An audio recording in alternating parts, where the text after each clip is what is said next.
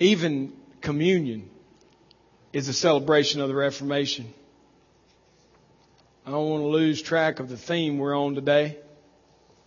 You do realize that by the early 1500s, believers did not take communion.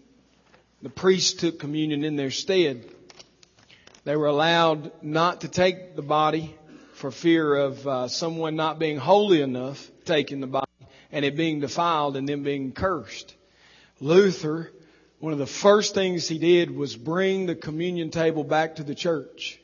He displayed the elements and he opened the table to all who believed. And so we today got to celebrate a tradition which stretches back to the first century, to the beginnings of the church, and even further than that, to the Passover of the Hebrew people. Because God sovereignly placed a man in history named Martin Luther, who was willing to stand against all odds, against all powers, against all principalities, on the authority of God's Word and say, I've taken my stand, I can do no other. Now, that's an exciting thing for me. And as I think about our church and as I think about our history together, it calls to mind the fact that there are few events marked by the history of the world, not just by the church, but by the history of the world as turning points in history. And yet the Reformation is credited by secular historians, not for its work which it did for the church, but the Reformation is credited with launching Western civilization as we know it today. This is no small event. This is no blip on the screen. This is an event which is rightly celebrated because it sent ripples through eternity. And it's still, if you think of a pebble in a pond, it's as if God took the pebble of Luther and threw him in the lake, and out from him have extended waves through time that are still extending on every continent, in every language known. What a beautiful picture of the sovereignty and the grace and the mercy of our God. The Protestant Reformation can be credited with rescuing God's church from the dark age of a corrupt Roman Catholic system which was sending many, many people to hell. Not only was the church reformed, but the Reformation brought about the reformation of Western civilization as we know it. We can say with great confidence that without the work of God in and through the life of Martin Luther, the true gospel would have continued to be hidden in the corruption of religion. It would have continued to suffer in obscurity.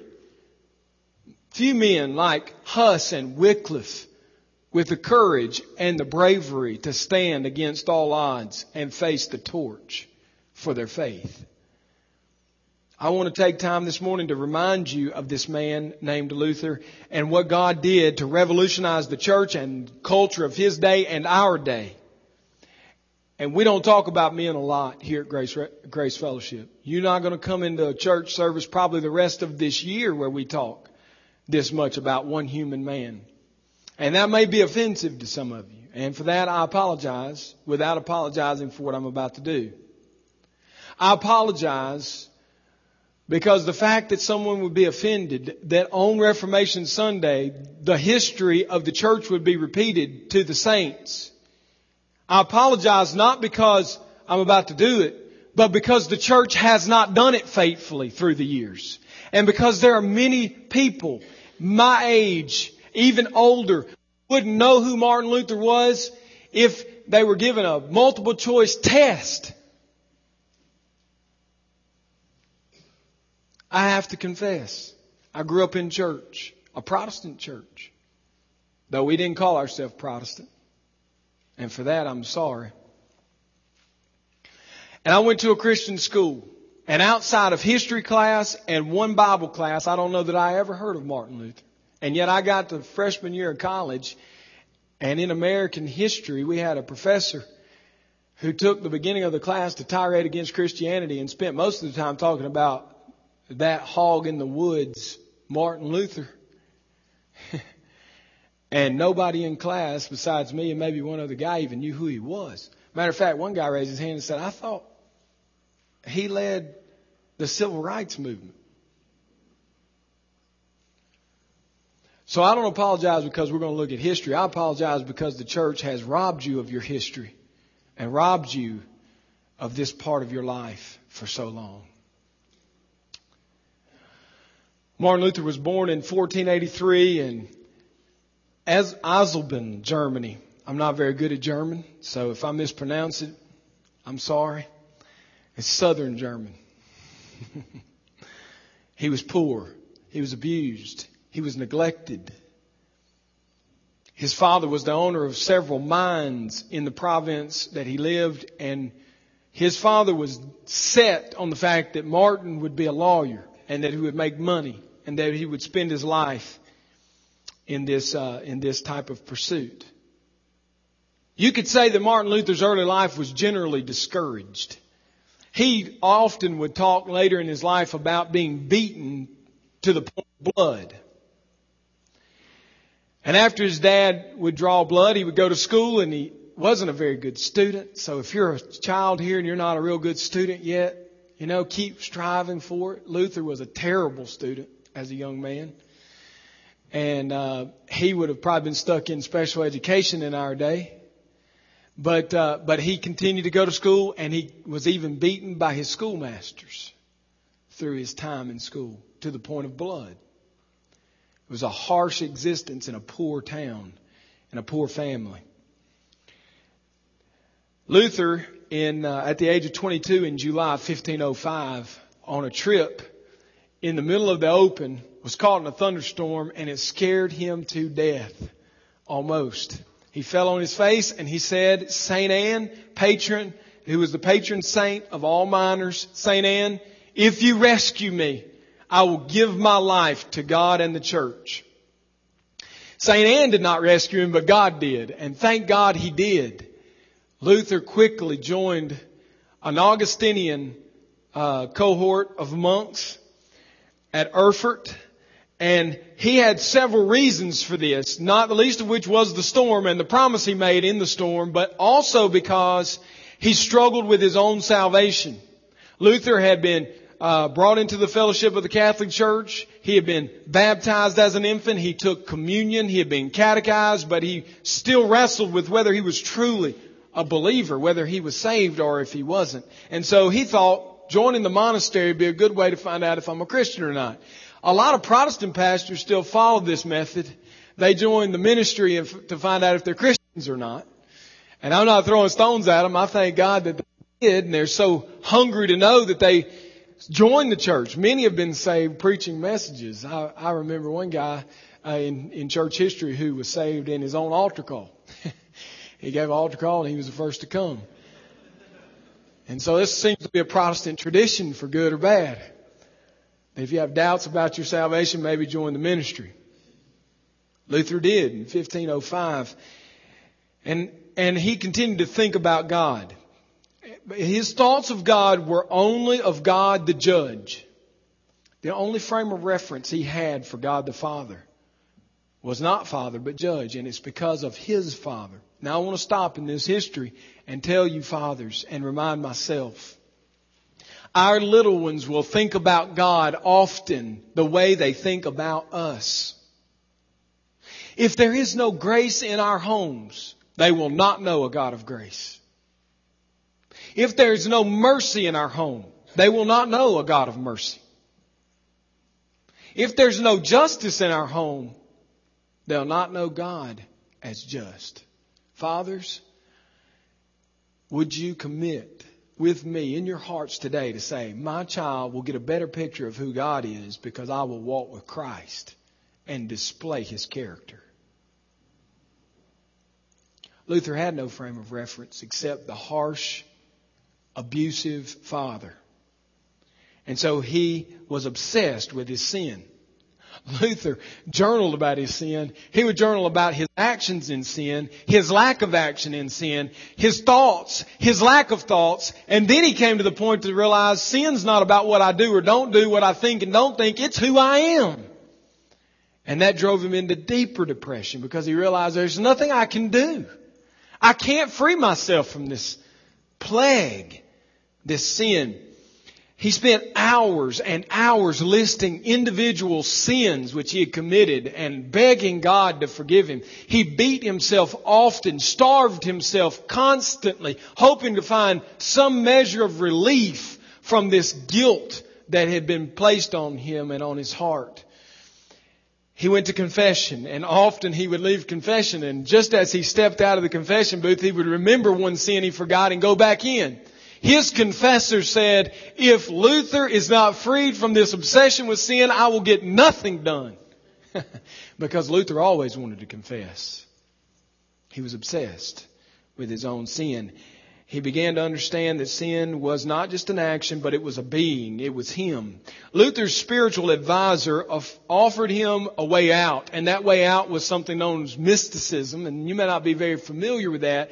But let's just say mysticism is the belief that all we need to do is love God. We just need to love God. That's it. And we need to have good thoughts about God. We need to spend our time praying to God, but we don't need to be so focused on sin and on evil and on our lack of conformity to Christ. And we don't need to be so focused on the Scripture. Let's just live in this state of loving God. Well, this gave Luther some relief, as you can imagine, from his plagued conscience for a short time. But then he began to think, if God was like his father and his teachers, how could he love God? As a matter of fact, after a short time, Luther confessed in his journal, I hate God. Luther's confessors boldly offered him teaching positions, which he gave into, and he began to teach at the University of Wittenberg. And he was teaching theology. He had a doctorate of theology. He gained that in 1512. In 1513, he started his first series of lectures at Wittenberg, which was on the Psalms. He had memorized almost the entire Psalms because he prayed often, and that was the way you prayed. And he had memorized them front to back, and he set his pen to the task of writing down lectures and giving lectures. They carried him through 2 years of teaching at his position, and then he picked up the great letter of Romans. In 1515, he began to study for his lectures on Romans. His spiritual breakthrough came reading Romans 1:17. If you have a Bible, you can turn to that passage with me. It's a topical message. I'm an expositor. And so this is out of the norm again, but this is an abnormal day here at Grace Fellowship. Romans 1 verse 17, I like to hear pages turning. Yet another reason we can thank God for Martin Luther. You have a copy of God's Word in your language because this man believed a man armed with the Scripture was more powerful than any pope or any church council or all of the above who don't have it. So you have the Bible because of the Reformation. Romans 1 verse 17, for in it the righteousness of God is revealed from faith for faith. As it is written, the righteous shall live by faith. Luther really struggled night and day for weeks over this verse because when he heard righteousness of God, he only thought about the judge. Remember, his only concept of God was that I'm not righteous, God is, and I'm under His judgment. So this brought no relief. This was not good news, and it puzzled Luther why it says, for in it, you notice it says it refers back up to gospel. Gospel means good news. And Luther began to ask himself, why is this good news? This is the righteousness of God, and I'm not righteous. And through his struggles, night and day, blood, sweat, and tears, Luther came to the conclusion that the phrase, the justice of God or the righteousness of God, does not refer to the punishment of sinners as the church had taught him. It means rather that justice or righteousness, which is given to the righteous, is not their own, but God's.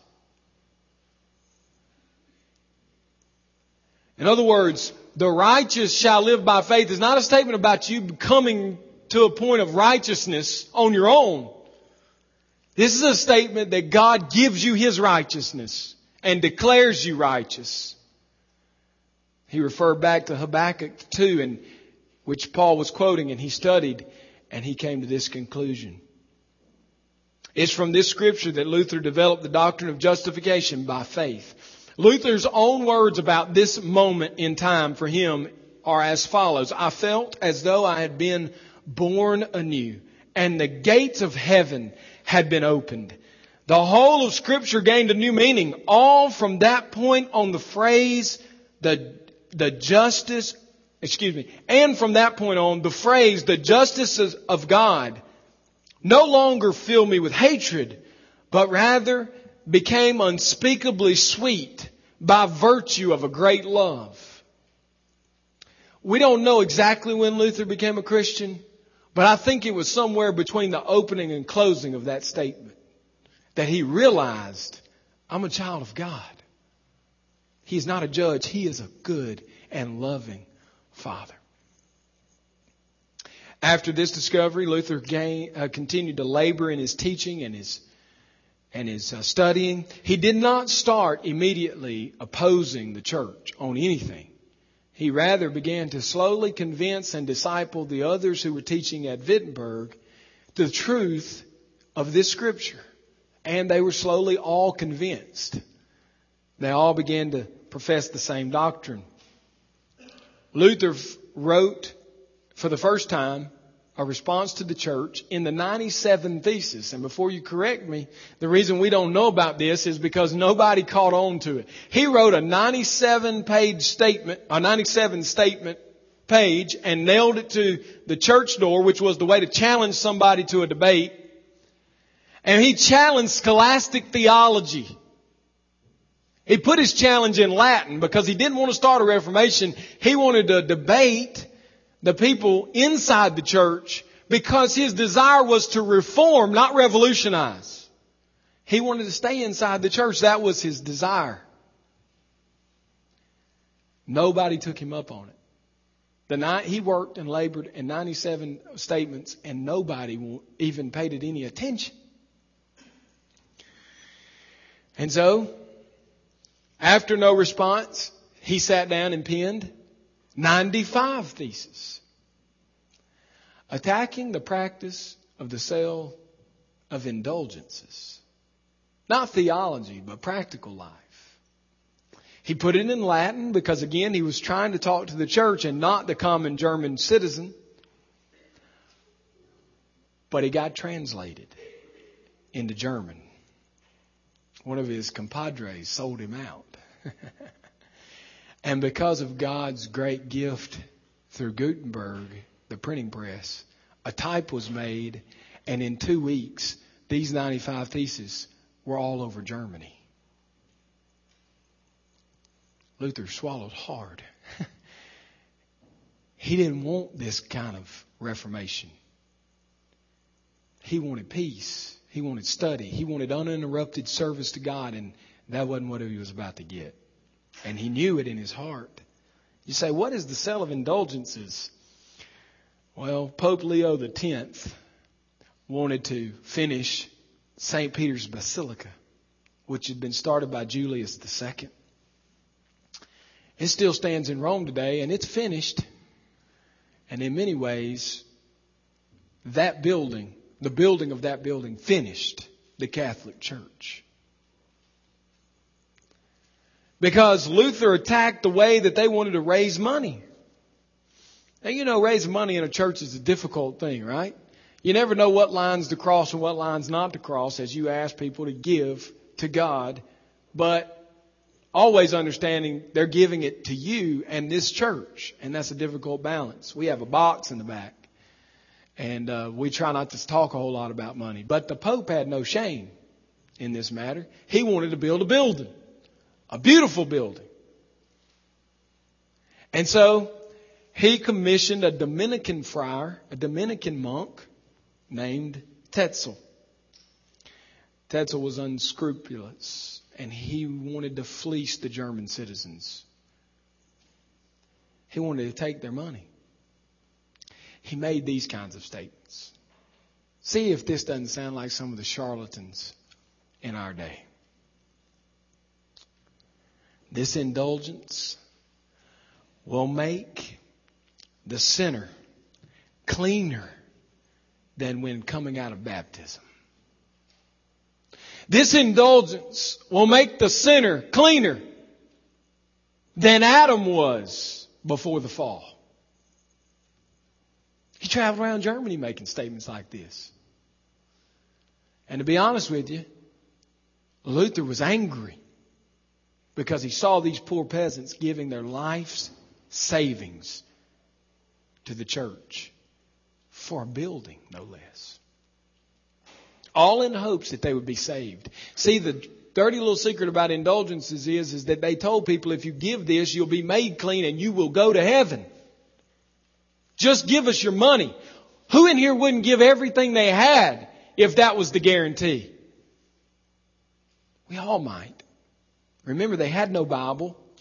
They only had the word of the priest. And no one was standing against selling indulgences because all of them were serving the Pope. He didn't stop there. He said, the cross of the seller of indulgences has as much power as the cross of Christ. As soon as the coin in the coffer doth ring, a soul from purgatory does spring. In other words, if you've got dead relatives or dead friends and they're in purgatory and you're afraid about their eternal life, give us some money. They didn't even mail a hanky to these people.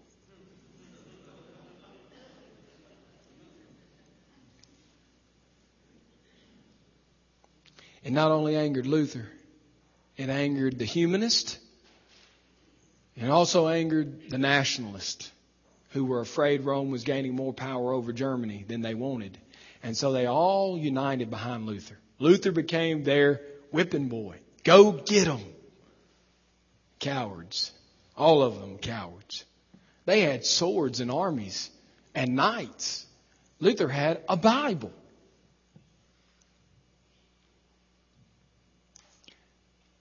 Sometimes we need to remember a Bible's enough. Sometimes we need to remember what God says in His Word when He says, don't trust in chariots, no horsemen, no bow. God fights. We need to remember the words of Abigail to David when she said, don't kill Nabal in revenge. Because God will have vengeance, David, and you won't be guilty of blood. And David heeded that warning and obeyed God's word when God said, vengeance is mine.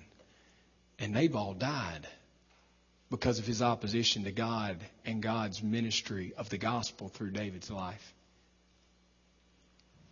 Nabal died. And Luther's opponents are not well known to you because they all died. And they are silenced. And yet Luther, as history says, called the swan. Luther is a swan that is not silent. He still preaches today because he believed in God's word and not the power of mankind. Well, you put up 95 theses, you nail them to a door, and you challenge the church to a debate, the few theologians in your town, and you get the whole world. 2 weeks later, these statements having spread all over, the church refused to sit silent. Because it said things like this. This is the 82nd thesis. I'm summarizing. The Pope, if he can set one soul free from purgatory, should do it out of love. And he ought to do it freely. The 51st thesis goes further than the 82nd. He says, if the Pope has the ability to set one soul free, rather than take the poor man's money, he should give all his money to the poor and sell St. Peter's Basilica to feed the hungry. That's stepping on toes. That's challenging to a fight. Luther was a rough talker. He didn't have a lot of etiquette. Children, he used swear words. You don't need to read his journals until you're old enough. He was rough. He was rough. And yet that's a testimony to you and I, not to be rough. But if you're rough and yet regenerate, God can use you. Luther wasn't free of sin. Luther was a sinner. Luther was known for his rough and blatant mockery of those who opposed him in public. He was a sinner.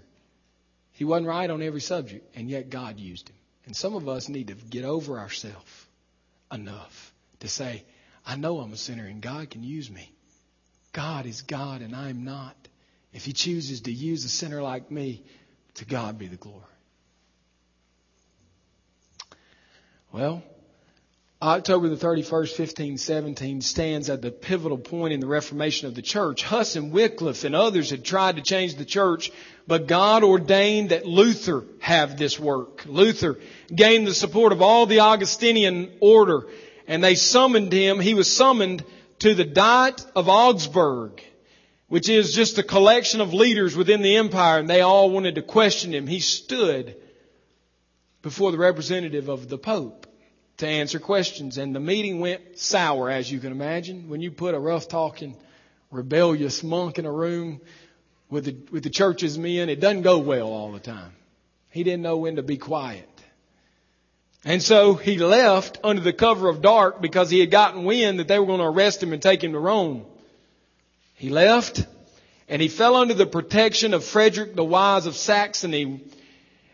And Frederick had ulterior motives, and we won't get into those, but just thank the Lord that he, for whatever motive, did what he did.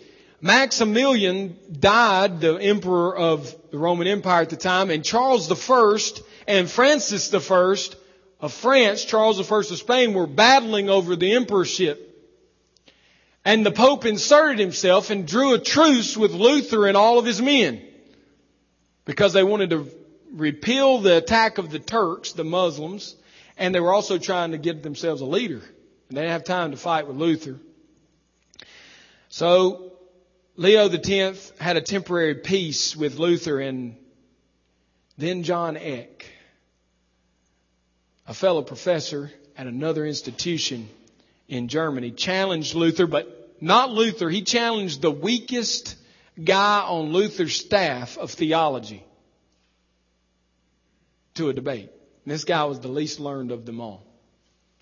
And then he published his questions, and they were all about Luther's theology. Luther got them. Being the bulldog he wasn't about to send a lamb into lions' dens. So Luther showed up. At Leipzig, Luther and Eck faced off for several days. Luther was a master of the Scripture, and Eck quickly found he couldn't debate with him on the Scripture, and so he moved to church history and medieval theology, which he was more comfortable with, and he knew Luther didn't spend all his days studying these things. Eck got to the debate exactly where he wanted it. And so Luther, in frustration, said, the Council of Constance was in error. He just said it bluntly. That's a heretical statement. You can't say the Pope doesn't know what he's talking about and live to tell about it. Luther said in this statement, one Christian armed with the Scripture hath more power than all the church, the popes, and the councils together without such support. And he continued to rail against the Council of Constance. And Eck proclaimed him in error of heresy. He charged him with being a Hussite, which was a way of saying you're going to the stake and you're going to burn.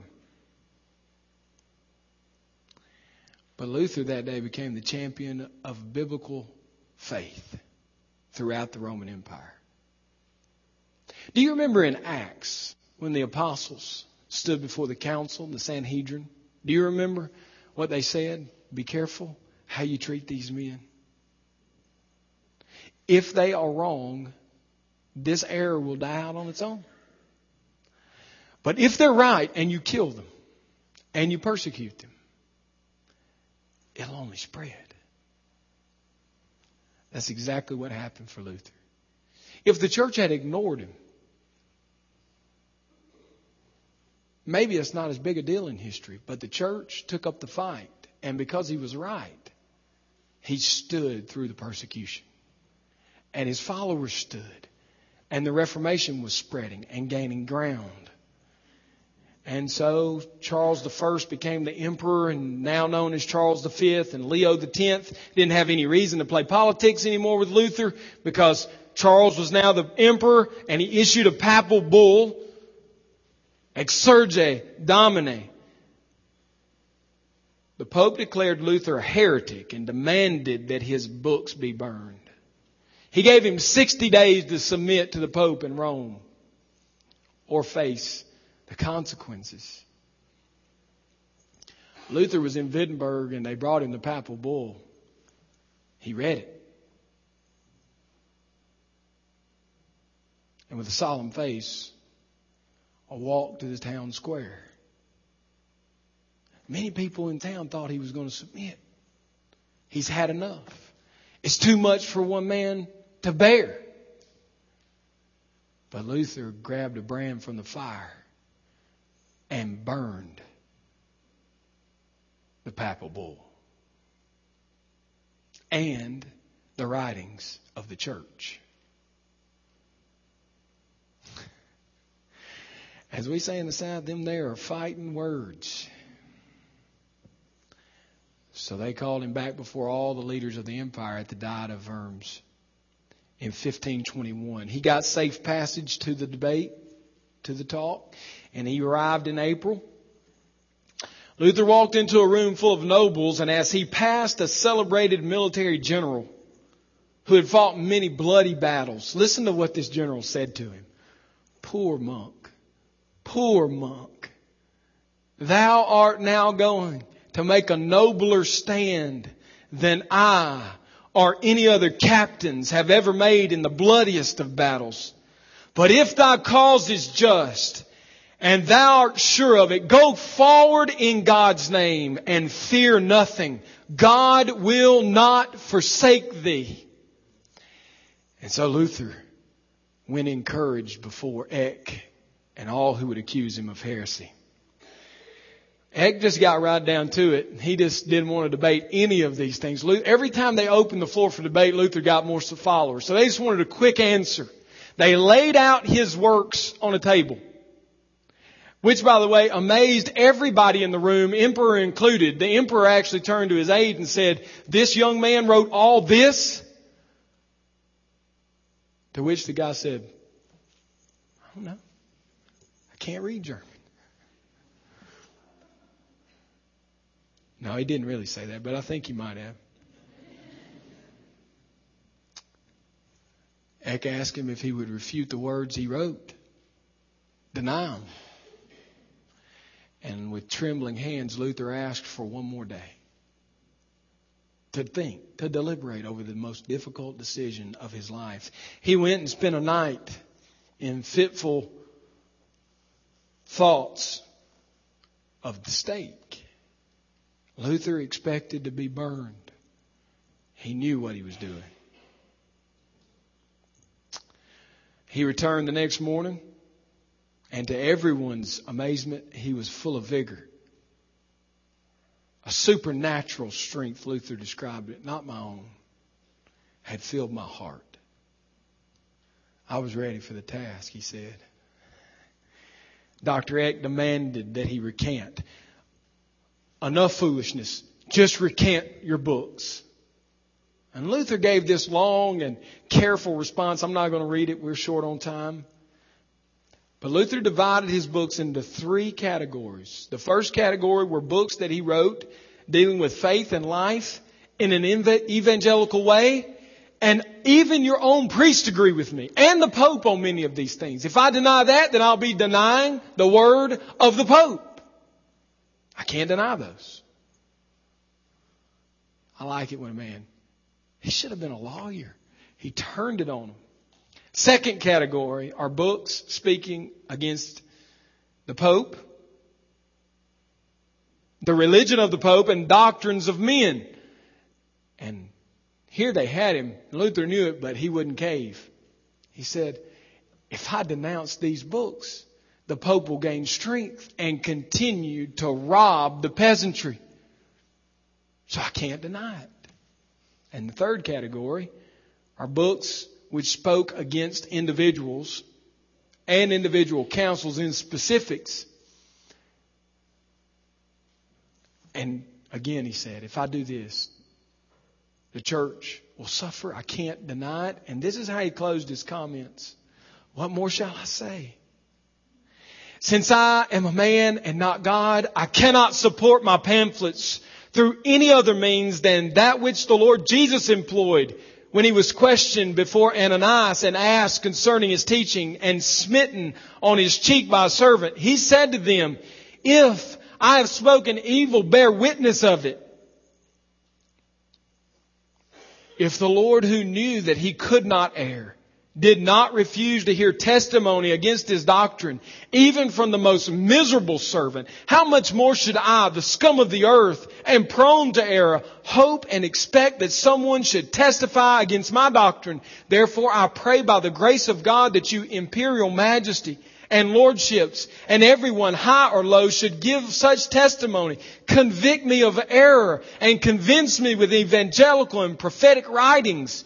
Should I thus be persuaded, I am most ready and willing to revoke all errors and be the first to throw my books into the fire. Eck didn't like the long-winded Luther. So he was afraid there might be confusion. I don't know why. When you read the speech, you know what he's saying. He demands a straightforward and concise answer. Dr. Luther, do you recant? To which Luther said, since your imperial majesty and lordship demand a simple answer, I will do so without horns or teeth as follows. Unless I am convicted by the testimony of Scripture or by evident reason, for I trust neither in popes nor in councils alone, since it is obvious that they have not often erred and contradicted themselves, I am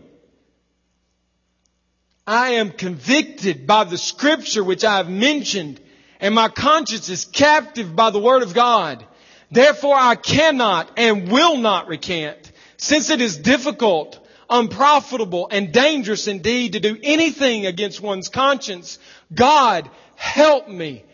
Amen. And then he left the hall to a chorus of shouts from the people gathered, saying, here I stand.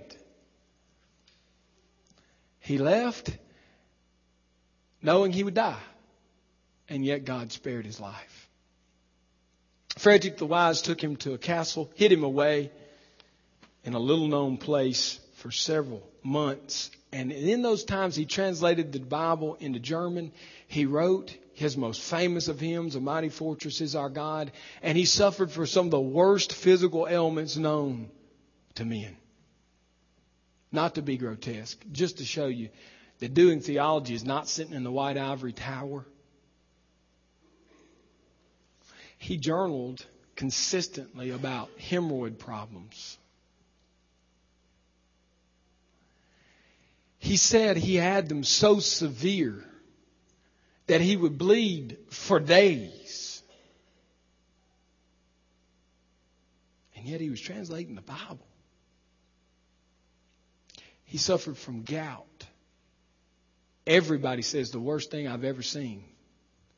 His hemorrhoids were so inflamed, He even made jest that they were like a cushion on a seat when he sat. It always reminds me when I wake up in a comfortable, warm house on a cold morning that just because it's 4:30 and I'm a little bit tired, I can go take a hot shower or cold, whatever's appropriate, go to a safe, warm, comfortable study and study the blessed Word of God. If Luther can study through gout, hemorrhoids, and all of his other ailments, I can study with a pot of coffee, heat and cooling, and an office with no fear for my life.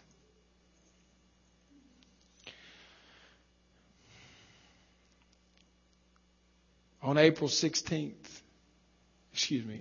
the 31st, 1517, All Saints' Eve, Luther fired the shot heard round the world.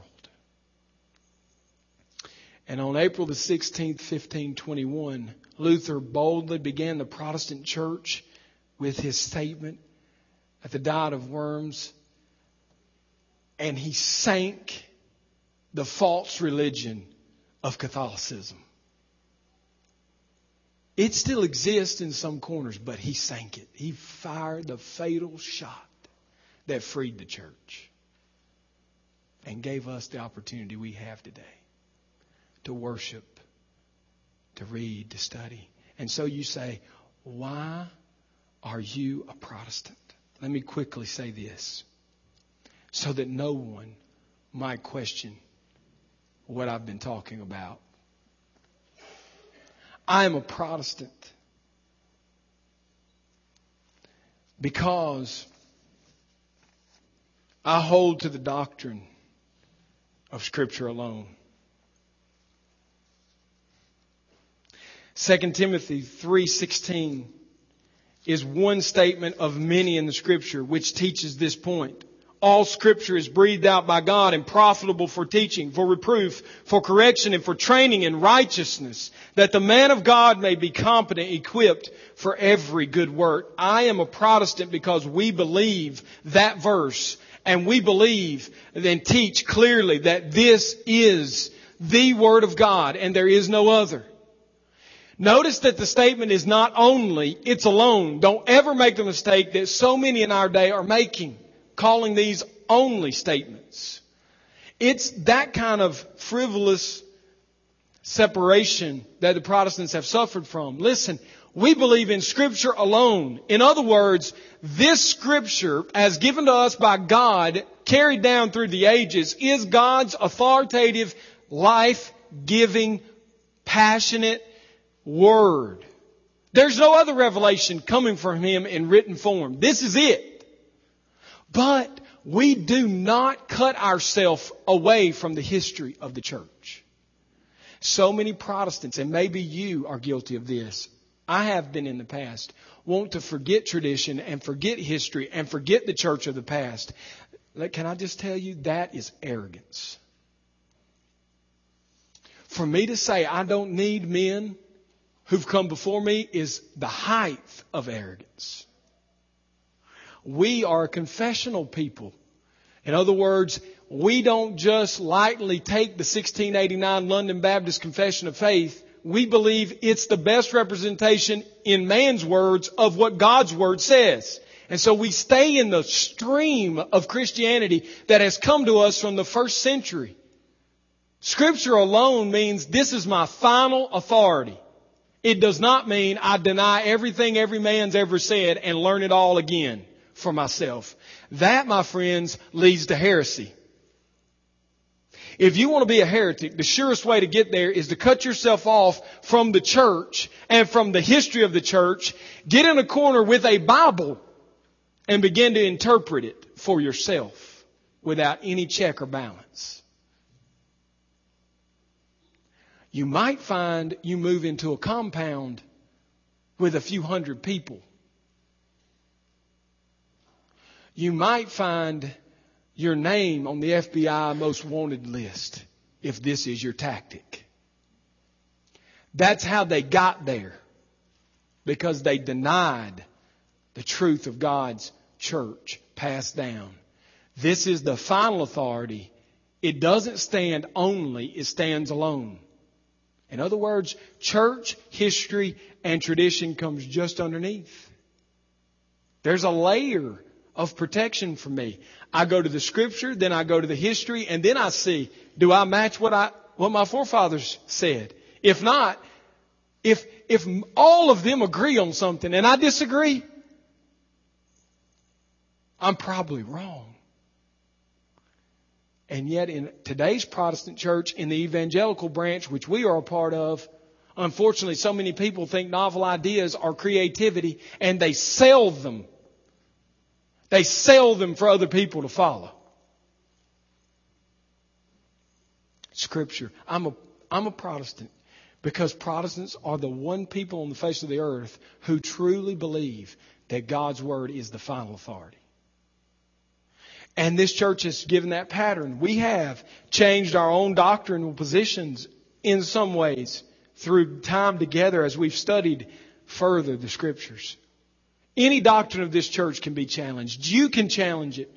You don't need to be an elder or a deacon or a teacher. If something we've said or written is different than what you find in the Scripture, please, by all means, come to us and show us so that we might be corrected. I'm a Protestant because I hold to the doctrine of Christ alone. I hold to the doctrine of Christ alone. 2 Corinthians 5:17. We could go to many scriptures, but I just want to go to the one we read together. 2 Corinthians 5:17 says, "Therefore, if anyone is in Christ, he's a new creation. The old has passed away. Behold, the new has come. All this is from God who through Christ," underline that, "reconciled us to Himself and gave us the ministry of reconciliation." That is, in Christ, underline that, God was reconciling the world to Himself. Not through Christ and anything else, but only through Christ. Christ alone is the source of our salvation. So much so that it says in verse 21, "For our sake He made Him to be sin who knew no sin, so that in Him we might become the righteousness of God." If you are not in Christ, may I just humbly say, you are not a believer and you are headed for hell. There's no other way to teach it than that. And if any church claims to be Protestant and denies that, they are not Protestant. I don't care who they are. And there are some famous ones in our day who are now questioning this doctrine. They're saying, well, Jesus is our way, but there's other ways. When you say that, you are not Protestant. Worse than that, you're not Christian. You're not Christian. There's no other way but Christ alone. And we know that through Scripture alone. I'm a Protestant because I hold to the doctrine of faith alone. We read Romans 3 this morning. We won't read the whole passage again. But may I just say, this was the crucial moment of Luther's life, Romans 1:17, when he realized the doctrine of justification by faith alone. And if you notice, look what it says in verse 24. "And are justified by His grace as a gift through the redemption that is in Christ Jesus, whom God put forward as a propitiation by His blood to be received by" what? By faith. Scripture says by faith. And Luther wrote alone. In the margin of his Bible, this is where he wrote, faith alone. Sola fide. There's no other way. So what is this? What separates us from other churches? What separates me from other pastors?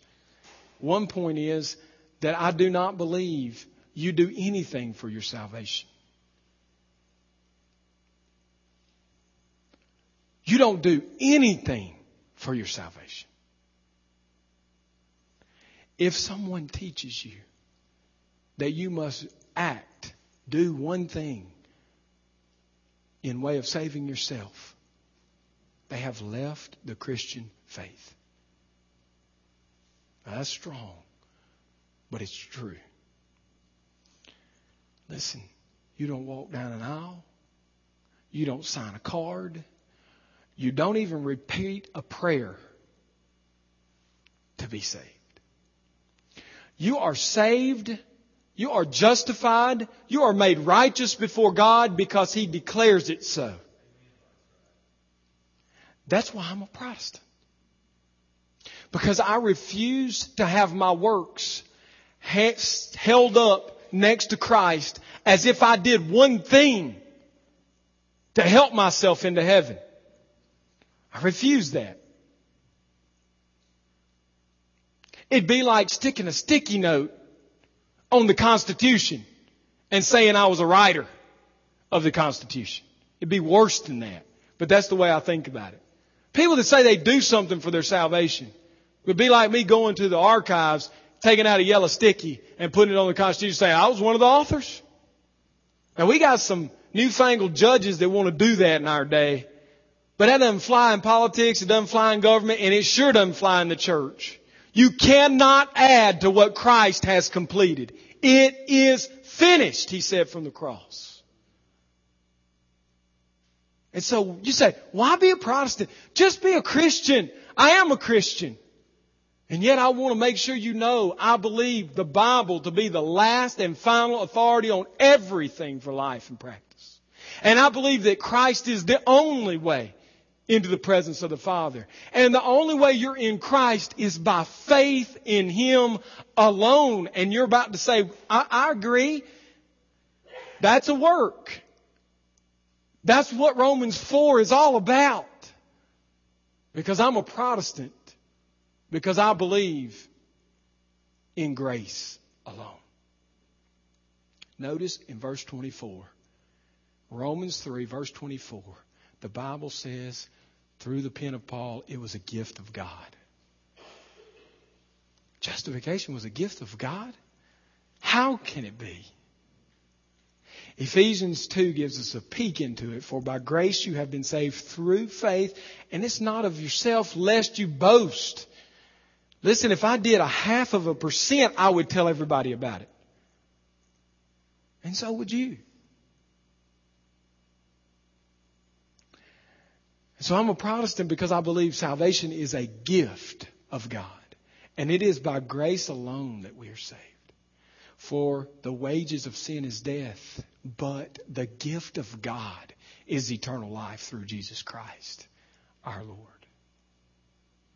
We were all children of wrath, but God, who is great in mercy, poured out His love on us through Christ. For by grace you have been saved through faith. And it's not of yourself unless you would boast. It's a gift of God, the Bible says. So, let me get this right. I'm saved. The Bible tells me, and it's my final authority, that I'm saved through Christ alone. By faith alone. But faith is a work. Romans 4. Faith is not a work. Faith is a gift. Before you were saved, you had no faith. As a lost, unregenerate person, you could not produce faith. You couldn't do it. You heard messages about the gospel and you rejected them, not because you're bad, not because you're different than this Christian. We're all sinners, but because your heart was unchanged. The gift of God is faith. That's the first gift He gives to the regenerate heart. And so you're a dead man, the Bible says in Ephesians. You're dead in your trespasses and sins, in the casket. And He raises you up with Christ Jesus. And the first thing you do is believe. It's your first breath. If you've ever seen a child born, faith is the breath of the baby coming from the mother's birth canal. When it bursts through it, it takes that gas. That's faith.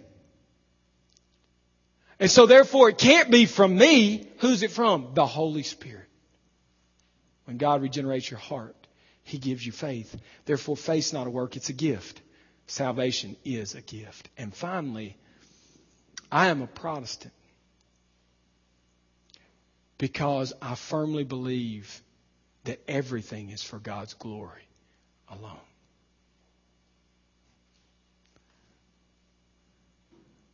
We've already gotten a lot of questions about our sign.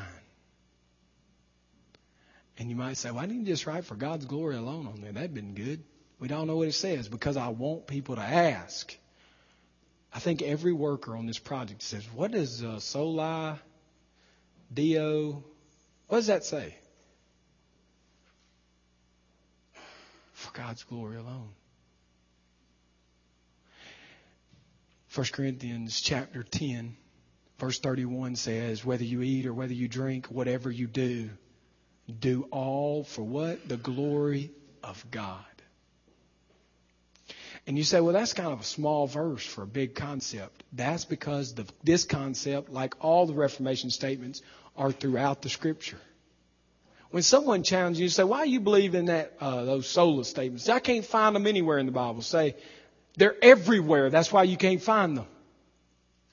They're so blatant and obvious, people just look right past them.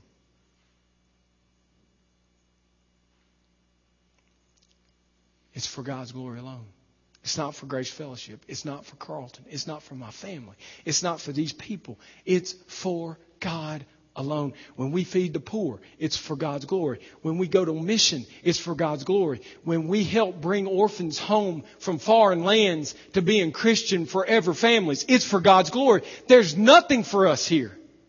There's no pride we can take in the work. It's God's. It's God's. This structure is built this way. Think of this mentally. If I was really astute with the computer, you'd have it up there. It's a great outline. It's not mine. I stole it from Jackie Sparks. I think Cheryl did it. Jackie's not really this creative. There's a foundation for the church, and it's called Scripture alone. And there are 4 pillars which hold up the church. Paul calls it the gospel, and we express it as Christ alone, faith alone, grace alone, for God's glory alone. And the whole church sits on top of that sure foundation. Why am I a Protestant? Because if you take one part of that foundation out, the whole house crumbles. The whole house crumbles. You don't have salvation. You say, well, I believe all of them except faith alone. Then you're not a Christian. I believe all of it except Scripture alone. You can't be saved. I accept all you've taught us except that thing about God's glory. I don't think that's all it's about. Again, I would say, as hard as it may be to swallow, you cannot be a Christian and oppose these 5 statements. And that's a hard one to come to. And that may sound harsh. I know in our world of temperance and tolerance, it's hard to say people aren't believers. But we don't have to judge them. We simply hold the Word up, and these truths give us an outline to look at the foundation of the church and say, is this what you believe?